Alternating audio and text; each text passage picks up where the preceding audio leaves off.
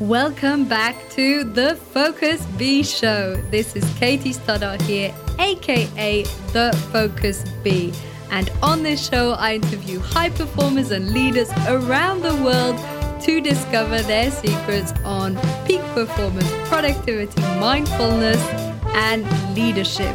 So if you want to take your performance and your leadership to the next level, then you're in the right place.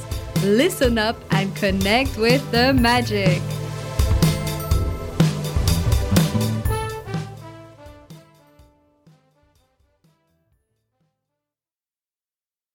Do you have aphantasia or hyperphantasia? This is something I learned about not long ago, and I find it absolutely fascinating. Aphantasia is when you're not able to see images in your mind. So if you close your eyes and you recall a past memory, you don't actually see it in images. Hyperphantasia is the opposite. You will see very clear images, but on top of that, probably very clear sounds, maybe even what it smelled like or tasted like, and you can maybe even feel the heat or the cold of that moment. So it's a very sort of acute perceptions, but in the mind.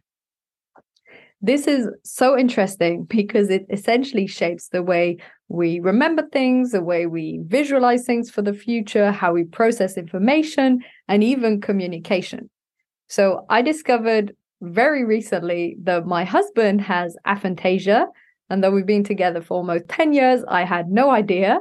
So some people go through their whole life and don't realize it. He didn't realize it himself. And that I'm close or have hyperphantasia. So on that spectrum, I'm not sure how 100% hyperphantasia I am, but it's kind of the opposite. This is what aphantasia looks like from asking my husband, Chris, to give me his insights. So he doesn't see any images if he closes his mind. If he looks back to a past memory, he can't see it, but he can remember it conceptually. So this means, from what I've understood, that it's like concepts and ideas all stacked on top of each other, a bit like a database, but without the actual clear picture and image. Now, for me, this is absolutely nuts because I just close my eyes and I remember it pretty much as if it was a painting or a photo, a film. And this is how I process life and information and also future visualizations. Now, if you do have aphantasia, it's less than 5% of the population, 2-3% of the population. It has pros and cons. On the positive side of things, it means you're going to be less marked by horror films or gruesome concepts, stories, ideas, etc., because you don't see it. You'll get over things faster. You won't grieve as much because you don't have the visual memory of things. And also, this means genuinely that you're probably quite clear, logical, analytical, can process information quite well. Maybe you're the sort of person who just gets how things work, how they function, put them together. I know in Chris's case, that's definitely how he processes. He's an engineer and he can just put things together and just gets how everything works and functions. So that's sort of the positive side of aphantasia. One of the downsides, of course, is not as much imagination. Maybe coming up with the story or new drawing would be something that would be very difficult and challenging. And also future visualization. So when I asked Chris, but how do you motivate yourself for goals? He just said, well, I build the process and concepts and then just take the action. Now, for me, when I have a goal in mind or a vision, I see it. And what gets me all excited is I feel in my mind what it would be like to be in that place. You know, I see myself going through the finishing line in a race, and that feels so exciting. So it's the visualization that gets me motivated towards a vision and goal. So that would be maybe sort of some of the downsides of aphantasia. Again, pros and cons, because the highly analytical side, logical side, and also the fact of processing different things and not being too attached. Maybe they tend to be less nostalgic. I know that in Chris's case, we can just get rid of all material possessions. It really doesn't do anything to him. So there's a sort of less attachment to a lot of things, which is a strength in many ways. Now, if we look at hyperphantasia, on the other hand, again, pros and cons. So although it sounds amazing to be able to see things really clearly in your mind, to be able to even smell the flowers that day, feel the warmth of the sun against your skin, and pick up on all of that, wonderful for imagination, wonderful for art, for creating a story. I know that when I've written short stories or poems or anything like that, I could see the whole scene in my mind. But what I also notice is, and that's what I used to often say, is I have an overactive imagination, which can then lead to paranoia, can lead to worry, can lead to imagining disaster scenarios, catastrophizing. And this is because your imagination is so vivid and you see things so clearly that you can both paint a beautiful picture in your mind and write a short story, or a disaster scenario and freak out and worry, even though nothing is happening. So this is also what happens when you have hyperphantasia. And then, of course, that's again, 5% or less of the population. And most people are on a spectrum.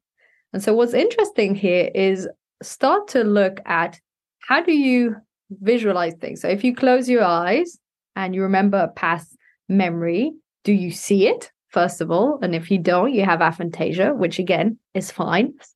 But it just means that you don't see things and you process things differently. And if you do see it, is it very clear?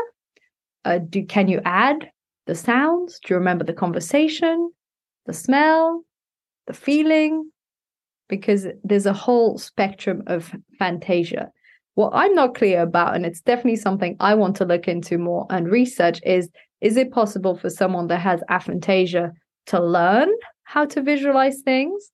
Or is it just they just won't see in their mind ever? And is it possible for people that have hyperphantasia to start to think less in terms of senses, but more in terms of concepts? And I know this is something I've definitely done before, especially in my past job as an engineer.